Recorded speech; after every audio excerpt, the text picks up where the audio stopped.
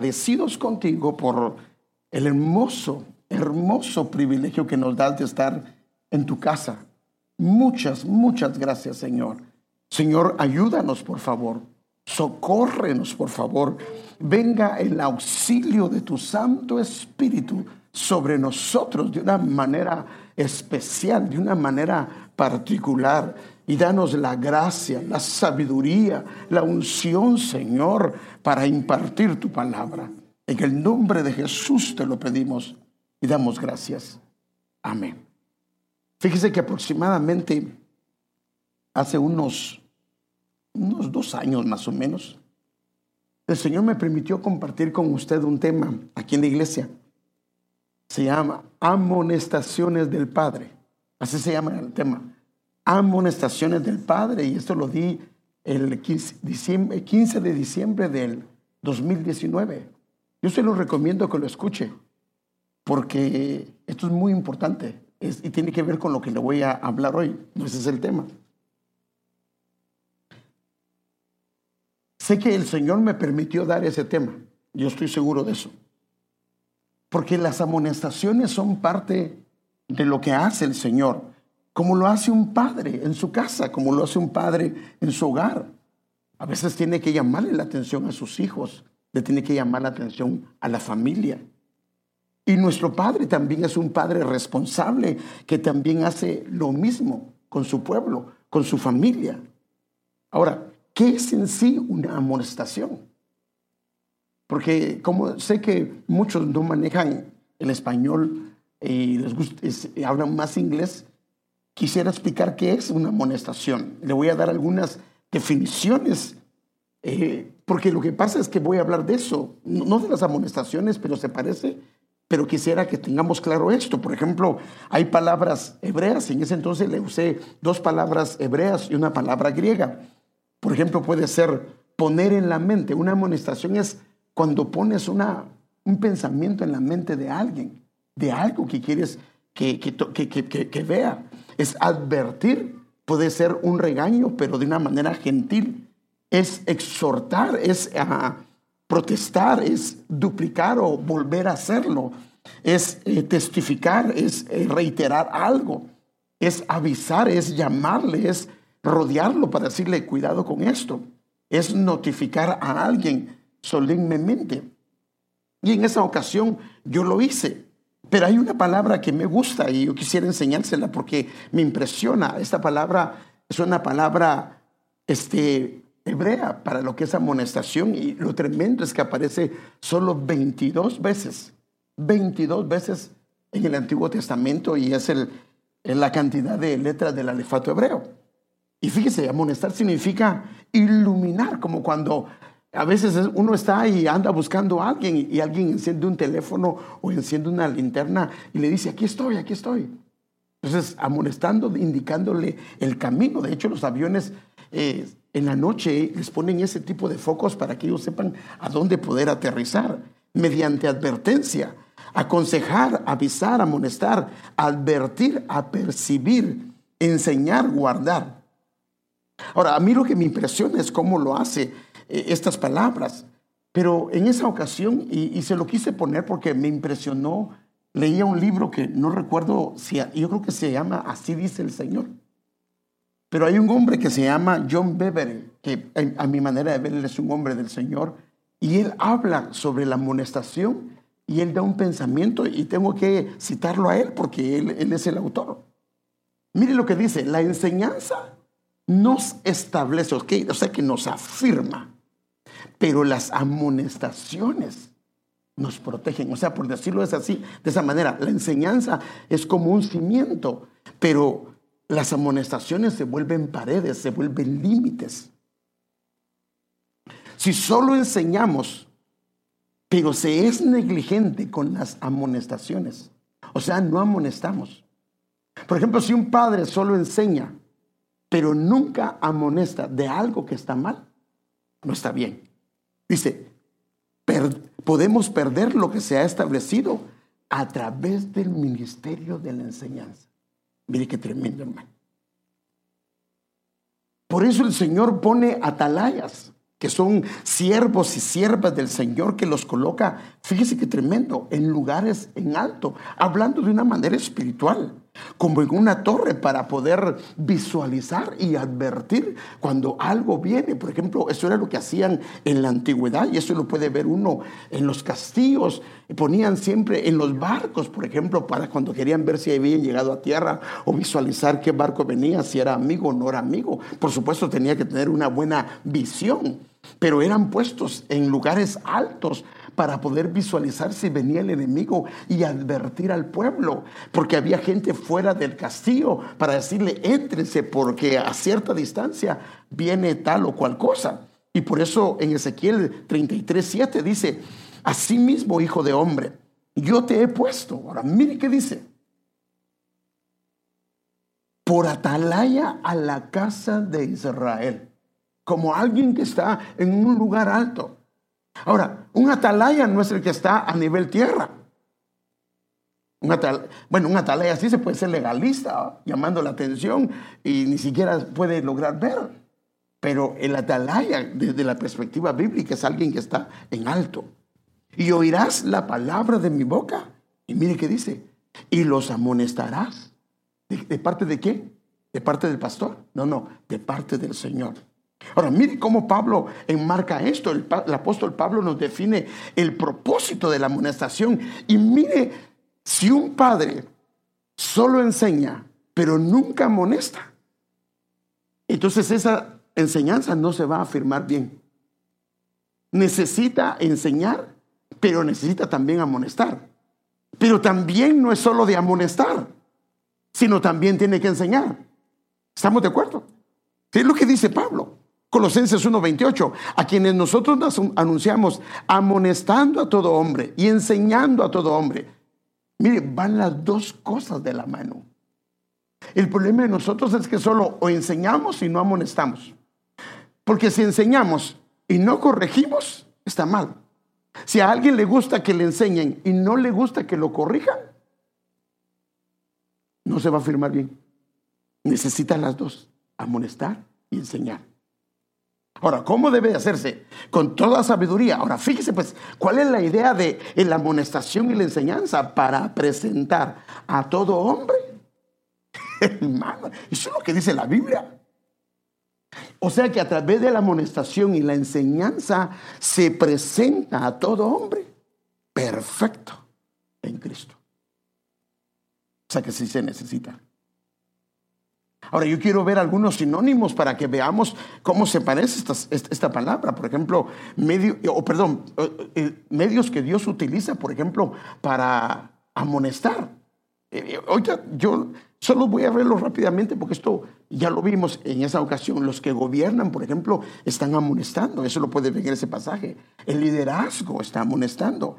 Los profetas estaban amonestando por medio del Señor. Su palabra nos amonesta.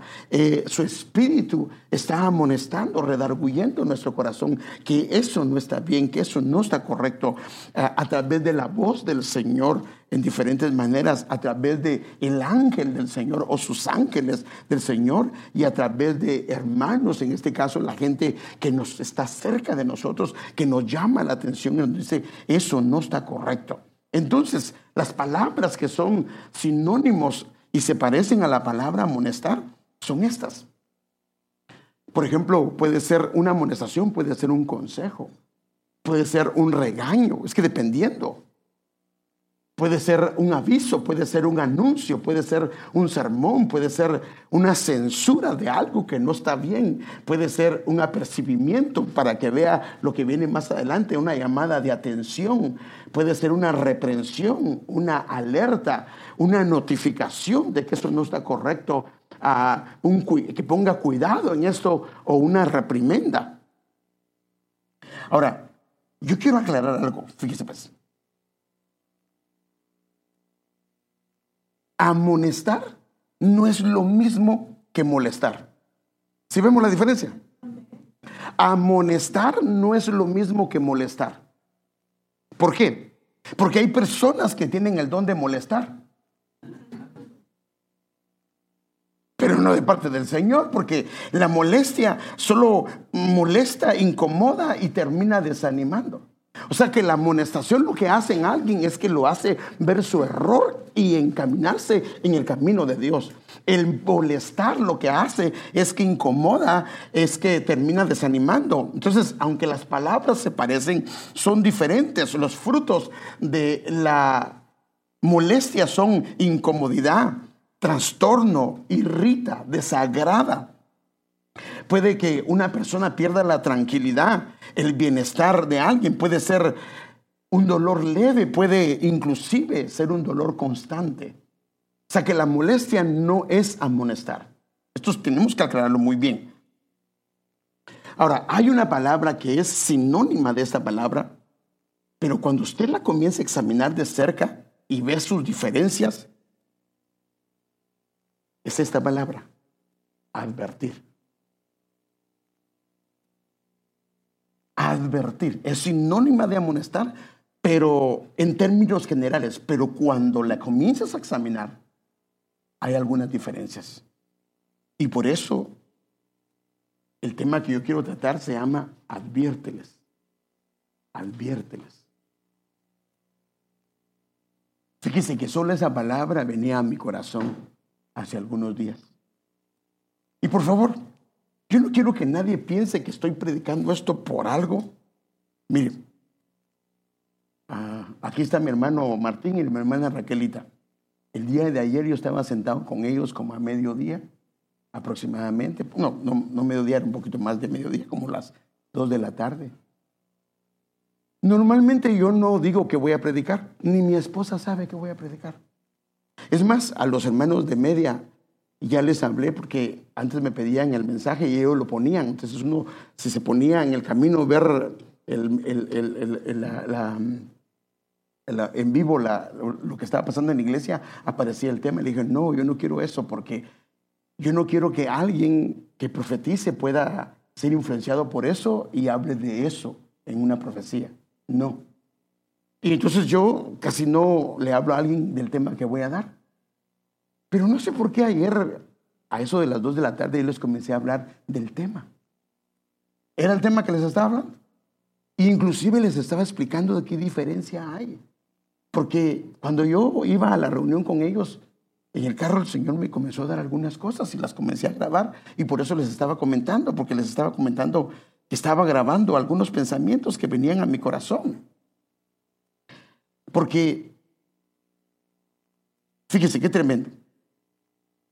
Confundimos las palabras. Amonestar, advertir, ministración. Son conceptos que se parecen, pero no son los mismos. Los aplicamos mal. Déjenme verlo en un momento, pero antes yo quisiera ver esta palabra. Voy a ver cómo confundimos, porque eso fue lo que el Señor me dio, porque yo vi que confundimos ministración con animar, con restaurar, con advertir, con amonestar. A veces estamos animando cuando lo que necesita es ministración.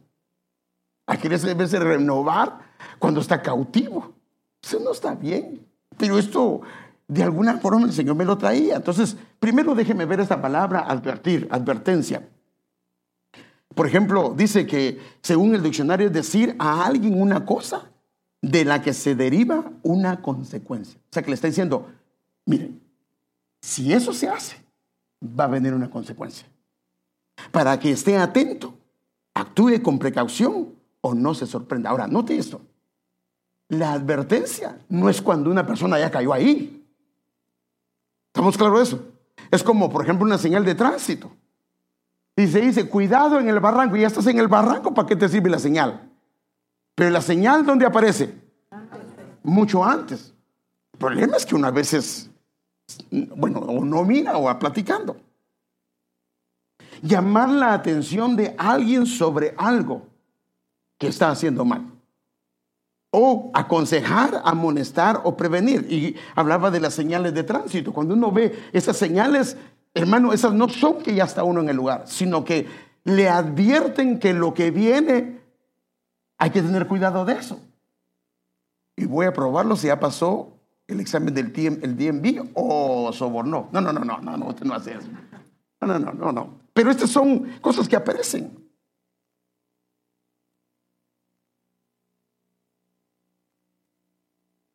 Ahora, ¿qué pasa si una persona no hace caso a las indicaciones? ¿Puede o no le puede provocar un accidente? ¿Es culpa de las señales? No, es culpa de que no quiso hacer caso a lo que se le había dicho. Por ejemplo, mire lo que dice Proverbios 22:3 en la versión textual. El prudente ve el mal, ve el aviso, ¿sí o no? El prudente ve el aviso y ¿qué hace? Y se aparta. La versión NBI dice, lo evita. Pues yo quiero ver, pues está diciendo que ahí se está resbalando y que están cayendo rocas. Ahora, mire la diferencia. Los simples siguen y llevan el daño. Déjenme ver otras versiones. El hombre avisado ve el problema y se oculta.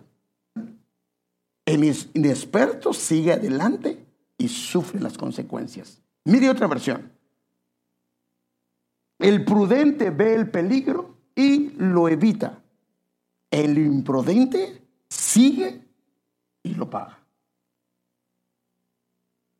Ahora, mire, déjeme ver, por ejemplo, un ejemplo. Voy a hablar de él, pero solo se lo voy a dar como ejemplo. Hermano, cuando Sansón estaba en las piernitas de Dalila y le estaban haciendo piojito,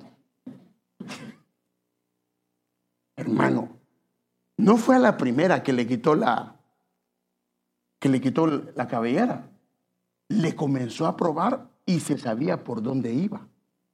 Hermano, las intenciones de ellas desde el principio se vieron cuáles eran, especialmente cuando le comenzó a preguntar por su fuerza. Él vio las señales, pero ¿qué pasó? ¿Qué pasó? Las ignoró y siguió. Y hermano, terminó siendo payaso de los filisteos. Un hombre que era temido por todos, hermano, ahora era un payaso para los filisteos.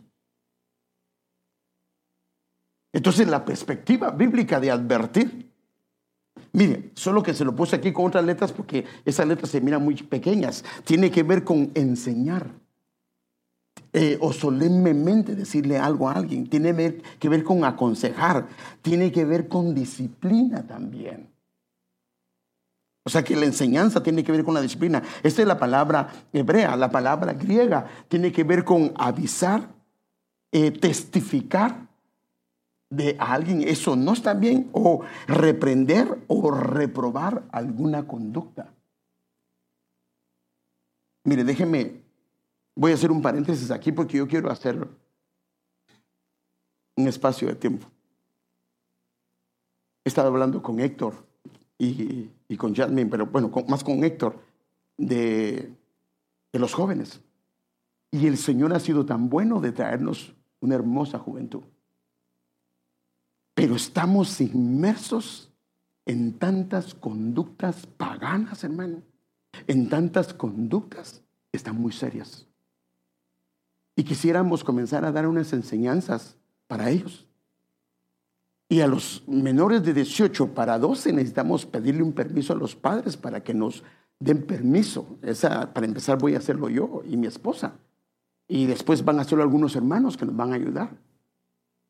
Para que enseñemos algunas cosas. Mire, hermano, la pornografía ahorita está a la vuelta de la esquina. ¿Sabe que hay otro asunto que es muy serio, hermano? Y tenemos que advertirle a nuestros jóvenes. Se llama sexting. No texting, no con T, sino con S, sexting. Los jóvenes mandando fotografías de ellos sin ropa y las muchachas mandando fotografías de ellas sin ropa. Hermano, el problema de esa conducta es que hace pedazos la vida espiritual de un joven. Y yo le estaba hablando a Héctor porque con él estábamos comentando. Si un joven le manda, un joven, esto estamos hablando del mundo, pero tenemos que cuidar que no entre en la iglesia. Pero imagínense en el mundo o en la iglesia, un joven le manda fotos de esa manera a la muchacha y ella está buscando al Señor. Sin darse cuenta, está siendo usada por el enemigo para hacerlo tropezar. Y tal vez la muchacha no va a ser tan afectada porque ella funciona por oídos. Pero un joven que le manda una muchacha fotos de esta manera, le va a dejar estragos en su vida, porque esa imagen va a quedar grabada y a él lo puede conducir a hacer cosas tremendas. Ahora, ¿qué garantía hay que el joven, imagínense en la iglesia, si un joven manda fotos así, ¿qué garantía hay que no se las haya mandado a alguien más? Y luego el muchacho se quiere casar y otras muchachas ya lo han visto sin nada. O ahora la muchacha manda fotografías. ¿Qué garantía es que sea el primero que se lo manda? Al mandar fotografías así está dando una invitación abierta ¿a qué? A la sexualidad.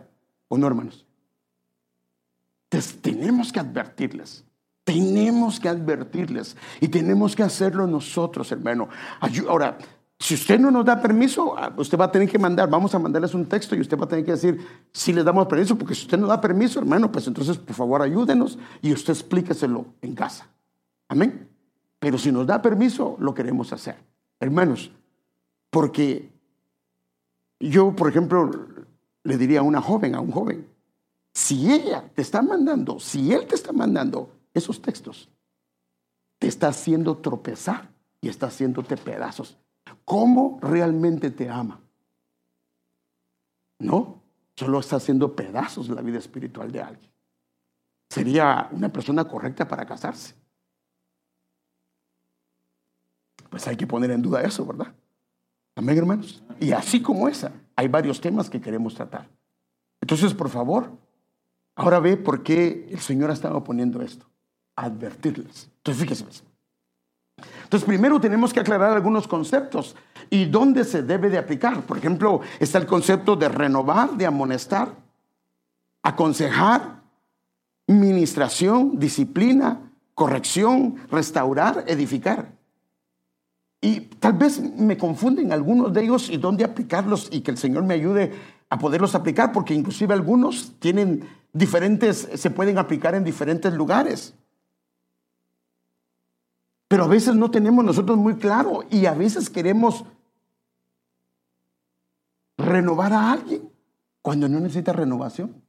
Se renueva al que ha perdido sus fuerzas, no al que está en el pozo. Perdón, hermano, con todo respeto lo estoy diciendo, no al que está cautivo. Lo vas a renovar para que quede bien bañadito en el pozo. A él hay que sacarlo del pozo. La Biblia dice, me sacó del pozo, me puso en la roca y en la roca me lavó. No en el pozo. Amén, hermanos. No en el pozo, sino en la roca. Y yo le pido que me perdone si ve que algunos términos los confundo, pero yo quisiera explicarlo y déjeme ver primero una gráfica, porque de esa manera me doy a explicar mejor. Por ejemplo, para una persona que va caminando,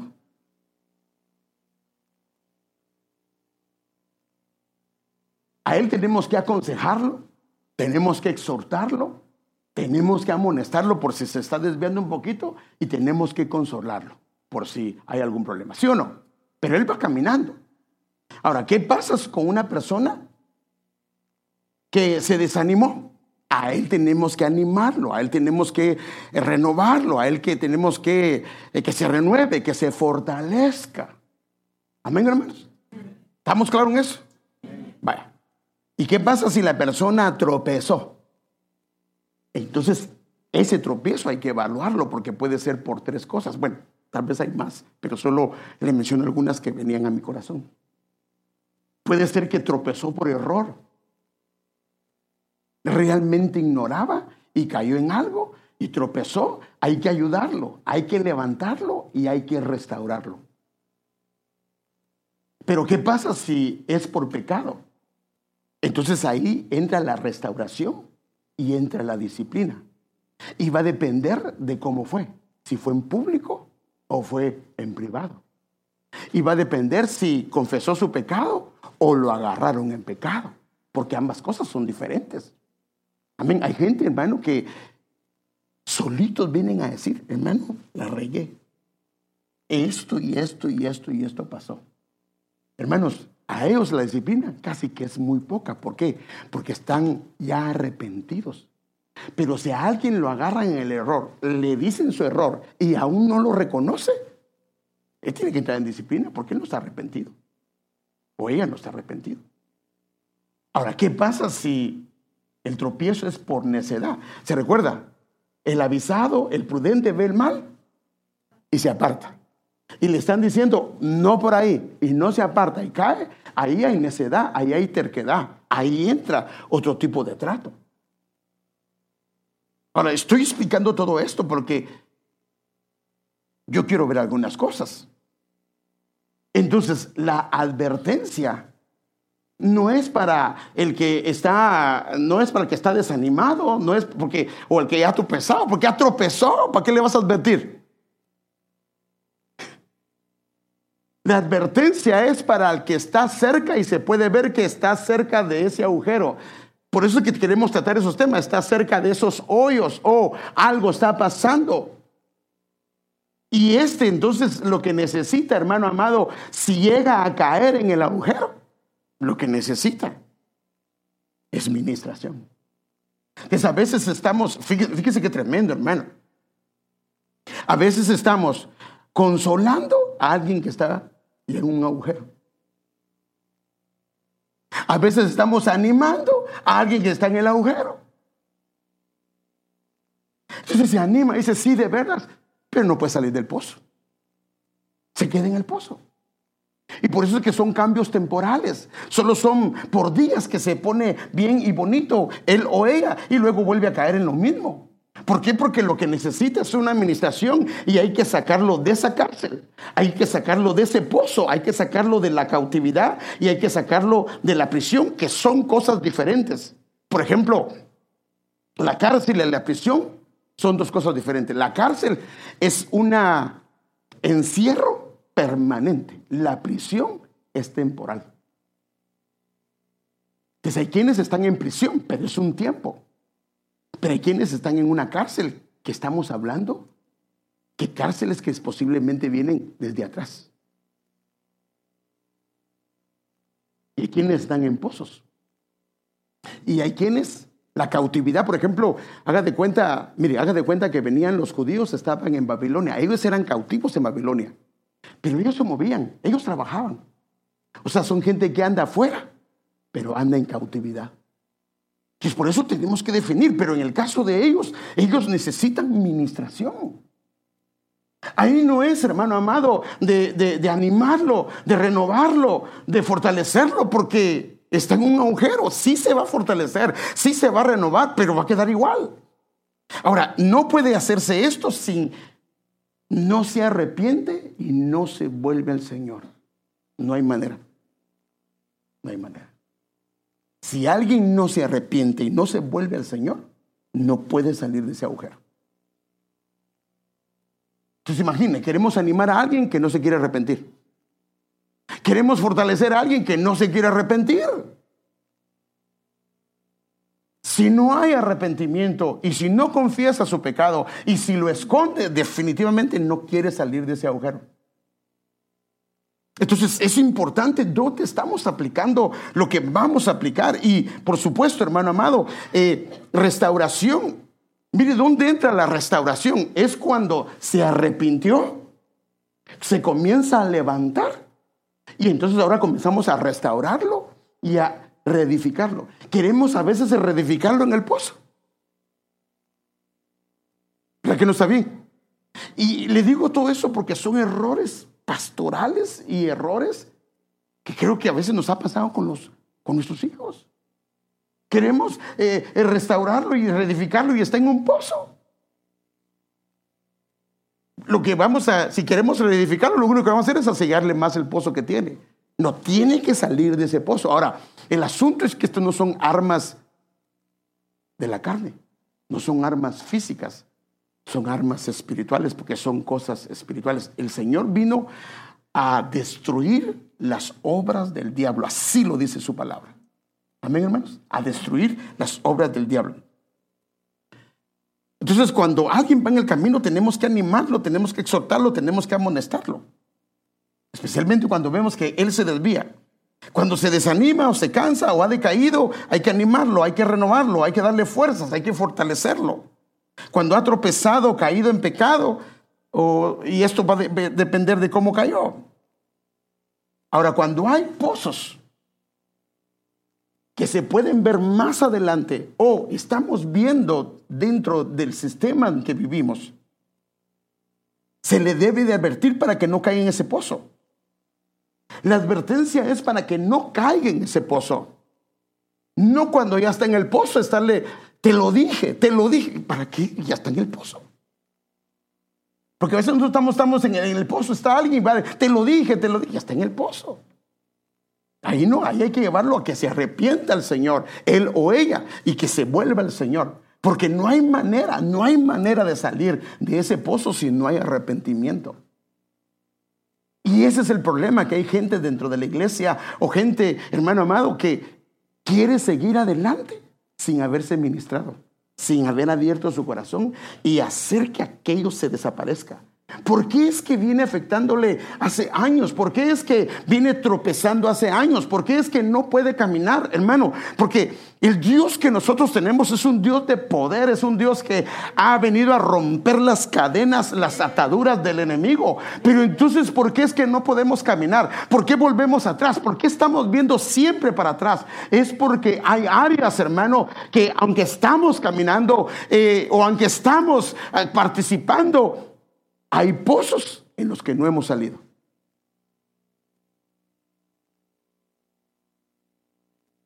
Y aquí es donde entran los errores que estaba diciendo.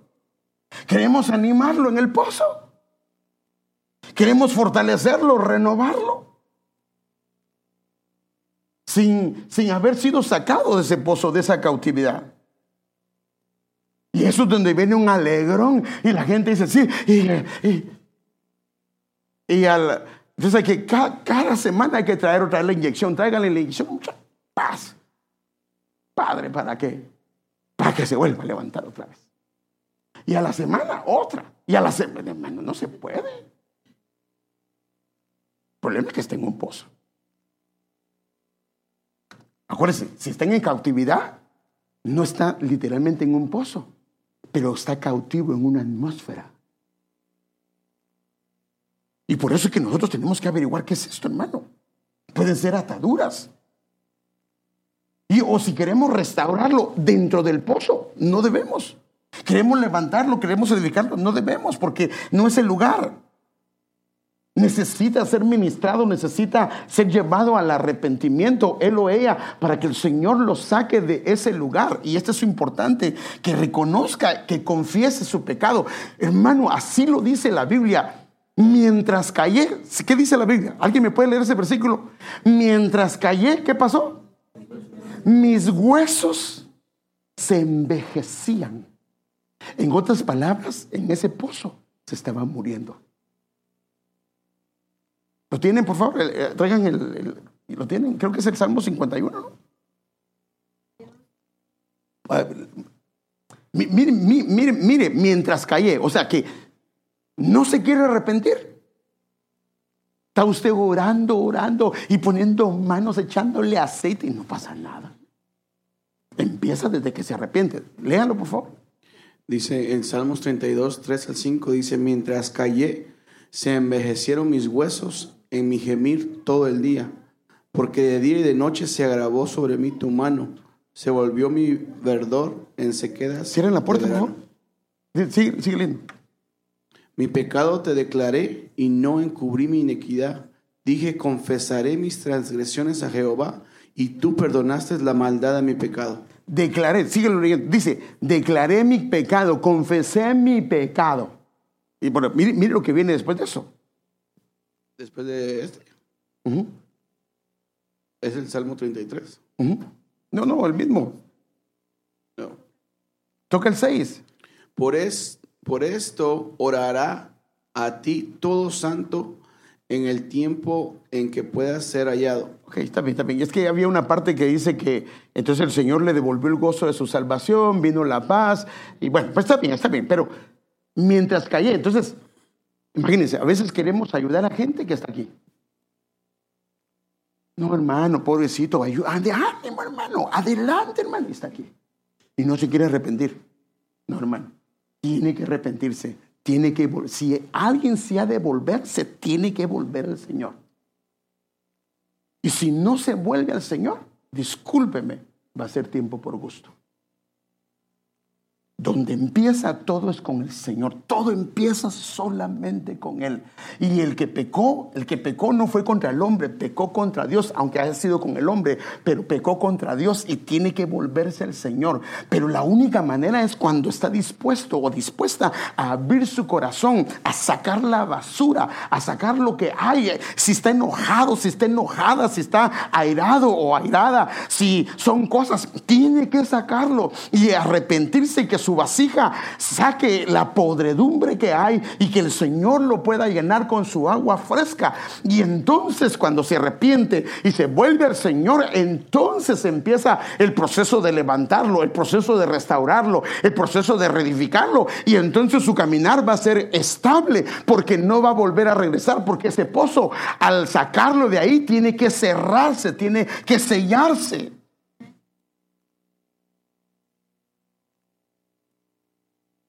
Entonces, al entender el concepto general de advertir, podemos ver entonces algunos ejemplos. ¿Qué es advertir? Advertir, hermano amado, estamos hablando de advertir sobre los peligros del camino, las conductas incorrectas que hay en el sistema que no están bien. Y hermanos, están entrando a la iglesia, hermano, porque nosotros los padres hemos sido muy permisivos, hermano. Y por favor, yo no lo estoy regañando, pero si el Señor me puso a advertirle, le tengo que decir que no podemos ser permisivos. Hermano, ¿cómo es posible que dejemos que un hijo o una hija, hermano, vaya con su amigo al cuarto y se queden solos? Eso no está bien, eso no está correcto. Los estamos exponiendo, hermano, a algo que después nos vamos a lamentar. No, ese no es el lugar. Si quieren platicar, ahí está la sala. Bueno, es mejor que se junten en la sala de su casa y que platiquen, y no en un cuarto. Amistades incorrectas, o sea que el advertir es sobre peligros del camino, conductas incorrectas, amistades incorrectas, maneras de proceder incorrectas, nuestra actitud y carácter incorrecto.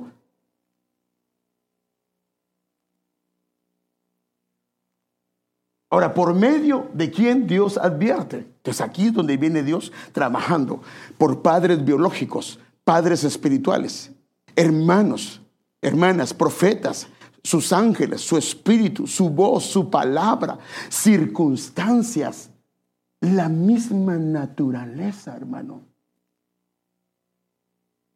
Mire, la Biblia dice, así dice la Escritura, que Dios habla muchas veces y de muchas maneras. Cuando alguien cae en algo, no es porque Dios no habló. Mire, yo recuerdo y le doy testimonio de mí. Yo estaba en la iglesia hace muchos años con un conflicto en mi mente, pero horrible y espantoso. Mi hijo estaba pequeño, muy pequeño, Héctor. E iba por el camino con mi mente, me la habían atormentado, hermano, me atormentaron mi mente y la mente iba toda atormentada. Y llevaba a mi hijo aquí, como uno acostumbra en Guatemala, aquí lo llevaba sus piecitos acá y él iba aquí. Pero yo vi un borrachito, pero una persona que toma. En el camino dije, este me va a pedir dinero. Y yo venía de la iglesia, en la iglesia yo estaba atormentado, hermano. Y cuando lo vi, yo me hice para un lado y el borrachito se hizo para un lado. Y cuando lo vi, me volví a hacer para el otro. Y él se volvió a hacer.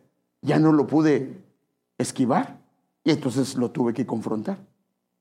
Y me iba a pedir dinero. Y se le trabó la lengua y me dijo, cuidado con lo que va a hacer. Cuidado. Así me dijo, hermano. O sea que Dios habla. Usa, hermano. El problema no es que no hable, es que a veces no queremos escuchar. ¿Verdad que sí? Ese es nuestro problema. No queremos escuchar. Entonces fíjese, las primeras advertencias que vemos en la Biblia, dentro del Edén y fuera del Edén. Eso lo podemos ver muy fácil, hermano. Y yo sé que ya usted lo puede estar imaginando, pero eso lo vemos, hermano. Desde el principio Dios comenzó advirtiendo y también ministrando. Pero ahí es donde la gente decide hacerlo o no hacerlo, dándonos un ejemplo él de lo que se debe de hacer. Por ejemplo, mire, Génesis 2:16 al 17, esta fue la primera advertencia. Pero el Señor Dios le advirtió, ¿qué dice? Le advirtió: puedes comer libremente del fruto de cualquier árbol del huerto, excepto del árbol del conocimiento del bien y del mal. Si comes de su fruto, le muestra la consecuencia: sin duda morirás. Era una advertencia. Entonces podemos ver que del Padre vino la primera advertencia. Bueno, no sé, yo creo que es la primera, pero yo quiero ver, y esta está, ahora, imagínense, una advertencia dentro del Edén, donde estaba Dios y se metió la serpiente, hermano.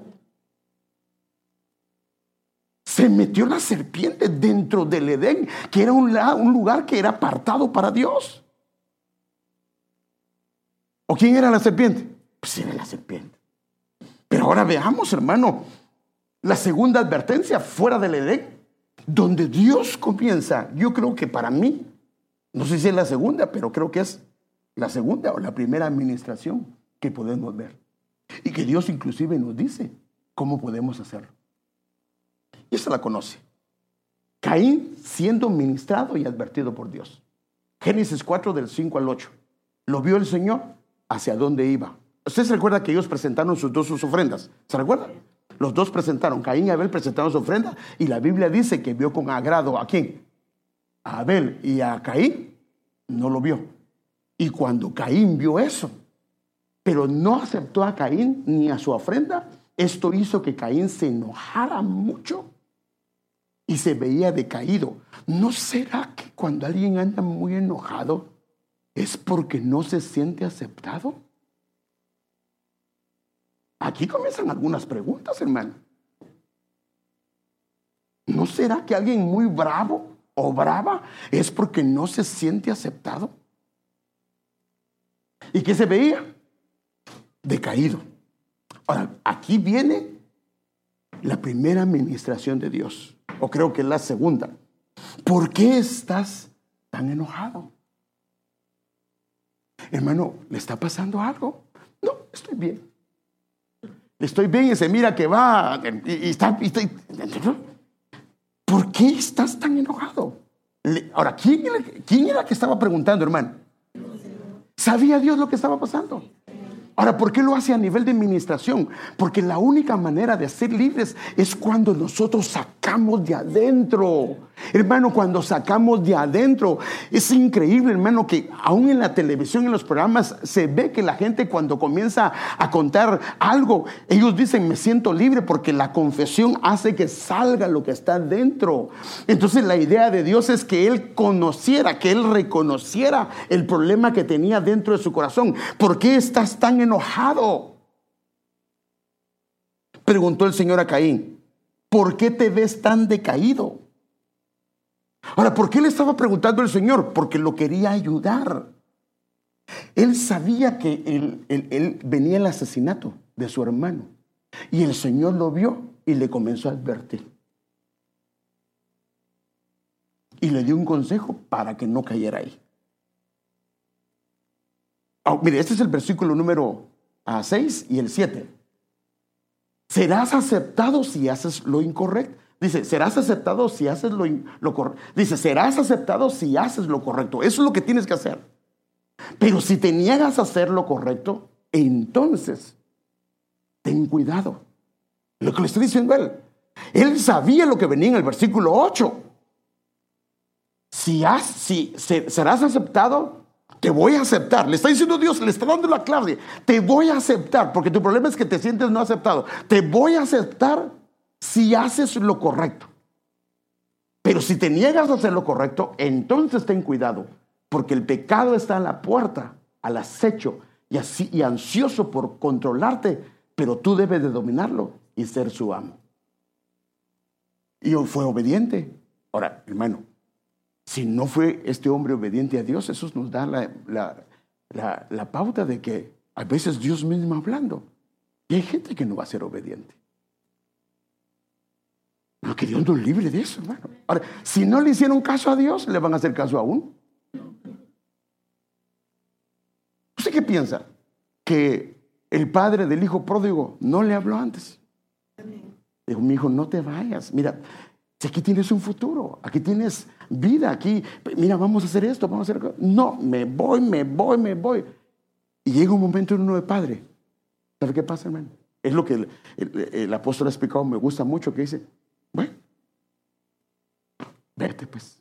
No era mi voluntad, no era mi agrado, pero vete con el permiso mío. Ahí está el dinero. Pero mire lo que pasó. Entonces, cierto día, entonces no le hizo caso a Dios. Perdóneme, no le importó lo que Dios le dijo, ni que Dios le dijo, te quiero ayudar, te quiero ministrar. Y más bien, cierto día, comenzó a planificar. Caín dijo a su hermano, salgamos al campo. Mientras estaban en el campo, Caín atacó a su hermano Abel y lo mató. ¿Cayó por ignorancia?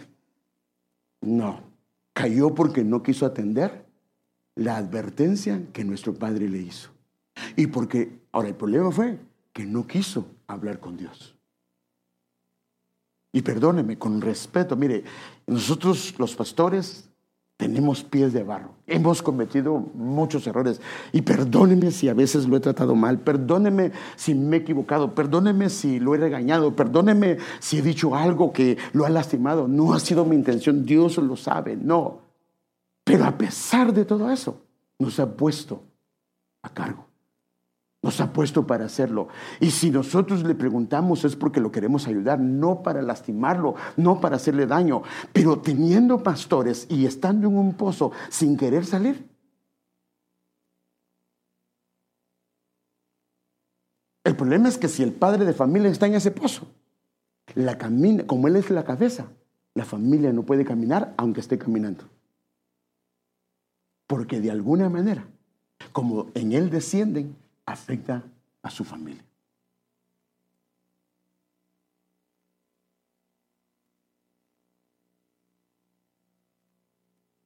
Ahora, hay una diferencia entre arrepentimiento y miedo, porque aquí es donde yo quiero que vayamos viendo algunas cosas. Miren, la advertencia puede hacer dos cosas. Que en una persona ven un arrepentimiento y dicen, no. Pero Dios es santo. Le advirtió a Caín y no le quiso hacer caso por la dureza de su corazón. Ahora, el problema es que hay gente que viene a la advertencia de Dios y no lo hace por el miedo que le están diciendo. Pero cuando ya siente que pasó, se tranquilizó todo, ¿qué hace? ¿Qué es ese problema del miedo? El miedo se para de hacer aquello por el miedo que le da de lo que le dijeron. Pero media vez se suavizó el asunto y se le pasó el miedo. O busca la oportunidad o tiene la oportunidad, lo va a hacer. Pero el que se ha arrepentido, no, se vuelve. Ahora, mire este hombre, hermano. Y ¿cuánto tiempo llevo, vieja?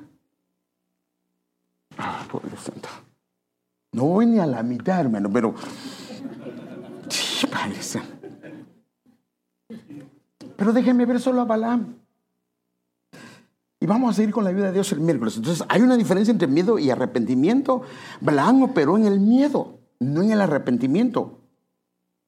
Déjenme verlo. Y voy a mostrar la historia. Mire, no quería leer la historia de él, pero por lo menos hay unos 10 versículos, pero se los quiero leer para que vea cómo opera. Usted sabe que iba Israel por el desierto, vinieron los emisarios de Balac para contratar, imagínense, contratar a Balac para ir a maldecir al pueblo de Dios.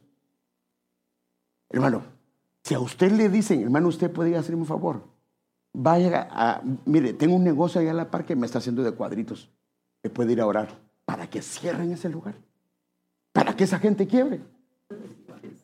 Amén, hermano, con gusto. Pero también de cuánto es la ofrenda, ¿va? No, hermano, esas son oraciones incorrectas. Le estaban contratando para ir a maldecir al pueblo de Israel. Y todavía se anima a preguntar. De por sí ya iba mal. Entonces, mire pues, pero Dios le dijo, esta es una versión que es la NBI, pero aquí es Balaam. Dios le dijo a Balaam cuando le preguntó, ¿lo puedo hacer? No irás con ellos. ni pronunciarás ninguna maldición sobre los israelitas, porque son un pueblo bendito. Le dio claro que no lo podía hacer. Vaya. Al otro día Balaam se levantó y le dijo a los gobernantes enviados por Balac: regresen a su tierra, porque el Señor no quiere que yo vaya con ustedes. Yo sí quiero ir, pero Él no quiere. Imagínate qué tremendo. Y como el enemigo sabía, porque él no fue tajante decir: miren, ni siquiera se animen a preguntarme. No. Él no quiere. Yo sí quiero, pero él no quiere. Entonces viene Dios a la mañana siguiente. Entonces Balac le vuelve a mandar otros. Y a la mañana siguiente Balaam se levantó. Entonces, fíjese, la primera, Dios le dijo: no vayas, porque Dios había sido muy claro. Dios no es hijo de hombre para que se arrepienta, no es hijo de hombre para que mienta. Entonces, hay gente que viene a consultar, a ver, hermana, y Dios le habla y le dice: no. Amén, gloria a Dios, estoy claro. Y después voy: ¿y usted qué piensa, hermano? Perdóneme, eso está mal. Y voy con otro hermano: ¿y usted qué piensa? ¿Qué cree que le va a decir? Mire, hay un versículo, y lo voy a leer, pero no hoy, que cuando nosotros tenemos ídolos en nuestro corazón, la respuesta va a venir de acuerdo a los ídolos. Inclusive nos pueden decir: está bien, suban. Hay un ejemplo. Estaba Acab. Acab era un rey que mandó a consultar con 400 profetas, y los 400 que decían: sube a la batalla, porque sin duda vas a ganar. Y los profetas estaban convencidos que estaban hablando de Dios. Pero cuando viene otro profeta, quita el velo y explica qué pasó. Realmente les mandaron un espíritu de engaño, de mentira. Pero cuando vino el que les quería decir la verdad, no, porque lo aborrezco. No me gusta, porque siempre me habla lo que yo no quiero oír. A mí quiero que me digan lo que yo quiero escuchar, que me confirmen lo que yo quiero. No. ¿Quieres hacer la voluntad de Dios? Mire qué pasó con él. Entonces volvió, ya le había dicho que no Dios, y entonces vienen los emisarios y vuelve a consultar. Y Dios le dice, para probarlo: pues ve con ellos. Feliz estaba, hermano. Se echó su baño, desayunó bien, un par de huevitos, y a la mañana siguiente Balaam se levantó, ensilló su burra y salió con los funcionarios moabitas. Feliz iba, hermano. Pero Dios se enojó porque Balaam... Ahora, ¿se enojó o no se enojó? Porque Balaam iba con ellos. Así que envió al ángel del Señor a pararse en medio del camino para impedirle el paso, mientras Balaam y 2 de sus sirvientes iban montando. La burra de Balaam vio... Ay, mire qué tremendo, hermano. Así dice la... Hermano, perdóneme, pero así dice el escritor. Yo sé que está un poco, pero así dice la Biblia, hermano. Él no lo vio, la burrita así. La burra de Balaam vio al ángel del Señor de pie en el camino con una espada desenvainada en su mano. La burra se apartó del camino y se desbocó. Mire, hermano, lo que hizo la burrita, lo que él debería de hacer. La burra se apartó del camino y se desbocó hacia un campo, pero Balaam la golpeó y la obligó a regresar al camino. Entonces el ángel del Señor se detuvo en un lugar donde el camino se hacía estrecho entre las paredes de 2 viñedos. Cuando la burra vio al ángel del Señor, trató de pasar, pero aplastó el pie de Balaam contra la pared, así que Balaam la golpeó de nuevo. Sigamos leyendo. Entonces el ángel del Señor se adelantó y se plantó en un lugar tan estrecho que la burra ya no podía pasar del todo. Esta vez, cuando la burra vio al ángel, se echó al suelo con Balaam encima. Entonces Balaam, furioso, volvió a golpear al animal con su vara. Así que el Señor le dio a la burra la capacidad de hablar. Y hermano, y comienza: si a usted le habla a su perro, hermano. Oh, sí. ¿Y cómo está el día? Pues bien. ¿Y aquí cómo te va? Vida de perro, así lo está. hermano, así dice la Biblia, hermano. ¿Qué te he hecho para merecer que me pegues 3 veces? Le preguntó a Balaam. Y él se pone a hablar, hermano. Me has dejado en ridículo, dice él. Mire qué tremendo. Mire cómo dice. Él estaba poniendo su ministerio en ridículo. Me has dejado en ridículo, gritó Balaam. Si tuviera una espada, te mataría. Lo que el ángel quería hacer con él quería hacer con su burrita. Sigamos leyendo.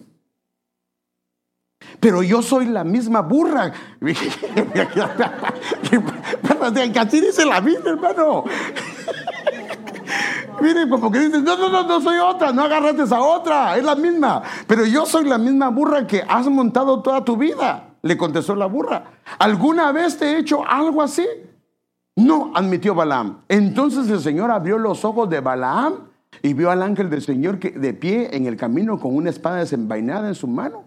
Balaam se inclinó y cayó rostro en tierra ante él. Ahora, si estaba con una espada desenvainada era porque lo quería matar.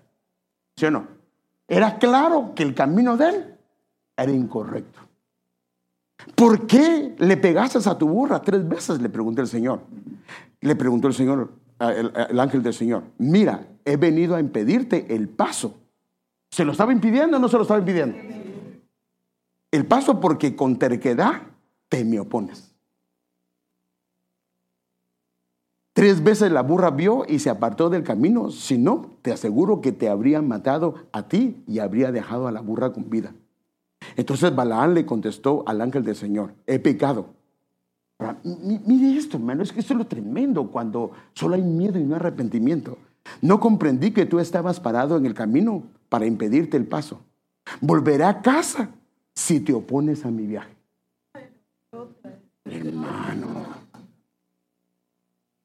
Hermano, era bien claro, hermano, bien claro, hermano. Pero el ángel del Señor le dijo a Balaam: ve con esos hombres. Era claro que no era la voluntad de Dios. Y lo vuelve a probar. Le dice: ve con esos hombres. Hermano, era para ir, hermano. Ve con esos hombres, pero habla solo lo que yo te diga. Así que Balaam siguió su camino. Siguió con los funcionarios de ellos. Qué tremendo, hermano. O sea que la advertencia del Señor está, pero a veces no queremos oír porque queremos escuchar lo que anhela nuestro corazón.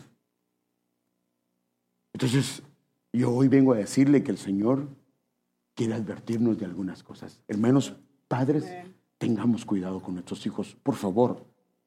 El tesoro más grande que Dios nos ha dado en nuestra casa son nuestros hijos. No es la tele, no es la casa, no es el carro, no es el negocio, hermano. Todo eso, gracias a Dios, porque Dios te lo dio. Pero tu tesoro más grande son tus hijos. Y si dejamos de poner límites, si dejamos de cuidar nuestra casa, la cosa se pone dura. Vamos a dejarlo ahí. Déjeme que me adelante.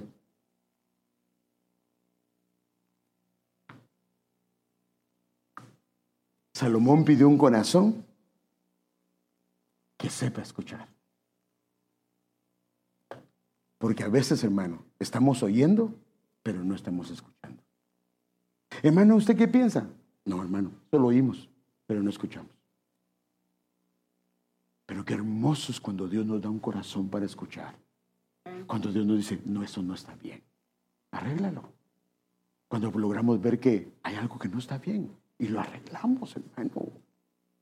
Lo arreglamos. Hermano, dice la Biblia que es mejor la obediencia que los sacrificios. La obediencia es mucho, mucho, mucho mejor que los sacrificios. Podemos hacer grandes cosas, pero si no hay obediencia.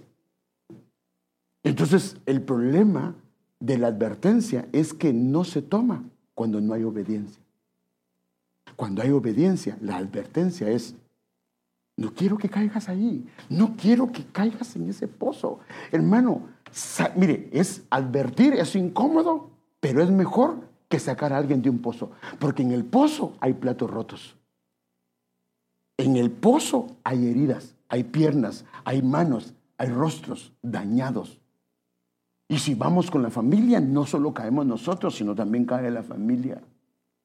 Y por eso es que tenemos que tener cuidado con los hijos, hermano. La pornografía está muy cerca, hermano. Ahora, antes había que ir a un lugar a ver una película de 3X para ir a ver algo así. Ahora no, eso está muy cerca. ¿Tienen sus hijos teléfono? ¿Los tiene controlados? ¿Tiene aplicaciones para que ellos no puedan ver cualquier página? ¿Y por qué le da teléfono a su hijo si está muy joven? Es que necesita comunicarse por cualquier cosa. ¿Tiene un frijolito? Sí, un frijolito. Y va a ver que, ¿por qué no lo quiere? Porque no es eso lo que quiere. Hermanos, cuidemos a nuestros hijos. Cuidemos a los hijos, que la cosa está seria, hermano. Y por eso es que de parte de Dios, yo hoy de parte de Dios le estoy diciendo que el Señor me ha mandado para decirle, adviérteles, cuidado con esto, cuidado con esto. Porque Dios quiere librarnos, hermano. Es mejor avisarnos antes y no sacar gente del pozo, porque del pozo es serio. Y si ya está en el pozo, pues tenemos que ver cómo lo ayudamos. Pero tiene que abrir su corazón y decir, hermano, así estoy. No que, no está. Mire, nunca se me olvida. Ayer hablaba con Martín y Raquel de eso. Que hace muchos años yo estaba hablando con un señor que trabajaba en los Alcohólicos Anónimos. Fíjese dónde trabajaba. Él era,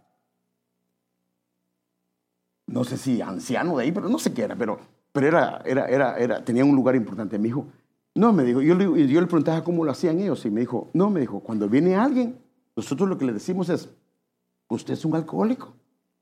Si él dice, no, yo me echo los tragos de vez en cuando. No, váyase, usted no está listo. Porque lo primero que tiene que hacer es reconocer que está mal, que su condición está mal, entonces se va a dejar de ayudar. Entonces, hermanos, usted y yo sabemos cómo estamos. ¿O no, hermano? Sabemos la condición de nuestro corazón. Por favor, si es un tropiezo, se levantó y siguió caminando, tranquilo, no tiene que decir nada, porque el Señor ya lo restauró. Pero, hermano, si lleva en una condición, o hermana, si lleva en una condición que sabe que lleva tiempo y no logra salir, y tiene una iglesia donde hay hermanos, hermanas que lo puedan ayudar, ¿por qué sigue ahí? ¿Por qué sigue ahí? ¿Por qué sigue ahí? No está parando a su familia, no la está estancando. Hay que sacarlos de ahí, hermano. A eso mandó el Señor, a deshacer, hermano, a deshacer las obras del diablo. Y por eso es que el Señor unge a sus siervos, el Señor unge a los que ha escogido, hermano, para liberar a los cautivos de la cárcel, para sacarlos de esa condición de luto y levantarlos y ponerlos en la roca y ponerles cántico nuevo. Pero primero, antes, si no, hermano, en la cautividad, en el pozo, ¿qué voy a decir? Una llaga podrida era mi vida. Pues sí, eso es lo que va a decir. Un día a la vez. Pues no, sí, ¿qué más va a cantar? No. O si su canto favorito es Cansado del Camino. Bueno, yo hoy quiero decirle algo. Que el Señor tiene planes para usted, para mi familia. Pero la Biblia dice algo, que Él ama la verdad en lo íntimo. Que seas honesto, que yo sea honesta, seamos sinceros y decir, Señor, esto es lo que está pasando en mi vida. Ayúdame, socórreme y sácame, por favor. Porque Él viene pronto, Él viene por una iglesia sin mancha y sin arruga, y por eso con tiempo el Señor está advirtiendo, diciendo, cuidado con eso, cuidado con eso. Amén. Ahí donde está, incline su rostro. Y yo quiero hacer una invitación hoy. Si dentro de los que están con nosotros hay alguien que no ha recibido al Señor Jesucristo, no conoce al Señor Jesucristo y lo quiere recibir, yo le invito a que levante su mano y diga, hermano, yo quiero recibir al Señor. Yo quiero recibir al Señor. Y nosotros vamos a orar por usted. Ahora, si hay alguien que no ha recibido al Señor, yo lo invito porque Él lo quiere liberar. Él quiere ayudarlo. Él quiere sacarlo. Porque, hermanos, nosotros no somos psicólogos. Somos siervos de Dios. Quien lo va a sacar es el Señor. Gracias por la palabra de José de venir a nosotros, pero nosotros solo somos vasos. Quien hace la obra es el Señor, solo es Él. Él es el único. Nosotros solo somos instrumentos. se requiere que el que venga reconozca. Si usted se ha apartado del Señor, se ha desviado del Señor y necesita reconciliarse, necesita pedirle perdón al Señor. Y si alguien de los que está hoy acá se quiere reconciliar con el Señor, yo lo invito a levantar su mano. Y si quiere pasar al frente, que pase al frente para orar por usted. Ahora, si usted está metido en pozos, en prisiones, en cárceles, aunque sea uno de los que nos ayuda a ministrar, aunque sea uno de los que enseña, aunque sea, porque eso no significa que no vea alguno. Hermanos, si el Señor te está hablando hoy, hermano, si oyeres hoy la voz del Señor, no endurezcas tu corazón, no lo endurezcas, y busca la ayuda, busca la ayuda, porque Dios no te ha dejado solo. Yo estaré contigo. ¿A través de quiénes? Está Él y sus ángeles, pero ha puesto gente para ayudarnos. Pero ¿cómo te van a ayudar si no saben por lo que estás pasando? Si hay conductas inmorales, conductas de pornografía, conductas que no son agradables al Señor, que tú lo sabes, necesitas buscar ayuda. Y el que te puede ayudar es el Señor. Puede ser un adulto, puede ser un joven, puede ser una señorita, puede ser un padre de familia, pero el Señor te quiere ayudar. Y por eso hoy está Él advirtiéndote solemnemente: cuidado con eso, cuidado con eso.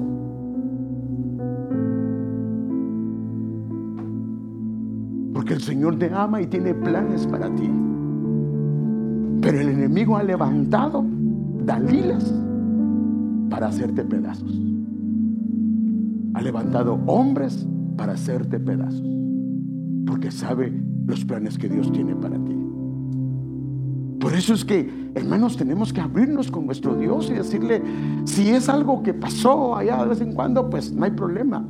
Pero si es algo que tú reconoces que es un problema y que no logras salir, tal vez inclusive esta liberación necesitas. Pero una buena liberación viene después de una buena administración, de haber abierto mi corazón y decir esto, porque tenemos que ir a dónde empezó, cómo empezó, por qué empezó, y para poder renunciar a todo esto.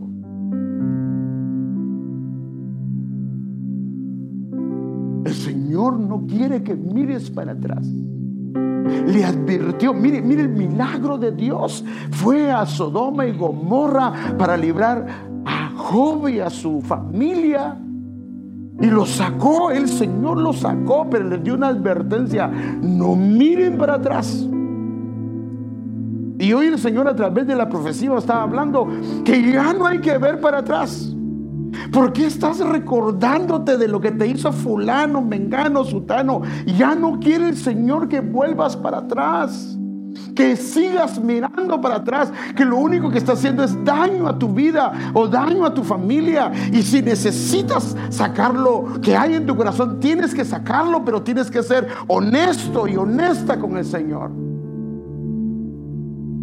porque el Señor quiere llevarte a puerto seguro, quiere ponerte en la roca y poner cántico nuevo. Pero para eso Él no te va a obligar. Él le toca la puerta de tu corazón y dice: yo estoy a la puerta de tu corazón y hablo. Si abres la puerta, yo entraré, cenaré contigo, y tú vas a cenar conmigo en las bodas, allá en mi presencia. Entonces, hermanos, este es el momento de arreglar nuestras vidas. Voy a seguir hablando de advertir, porque no he tocado escrituras, muy pocas, y quiero tratarlas con la ayuda del Señor. Pero, hermanos, necesitamos arreglar las cosas. Por favor, hermanos, de parte de Dios, reconciliémonos con Dios. No podemos seguir de esa manera. No podemos, Dios no nos quiere así, no nos quiere heridos, no nos quiere cojeando en nuestra caminata. No, hermanos, quiere que caminemos nuestra caminata estables, hermano. Porque la gloria de Dios quiere reposar, que llevemos el arca sobre los hombros, que su nombre sea glorificado.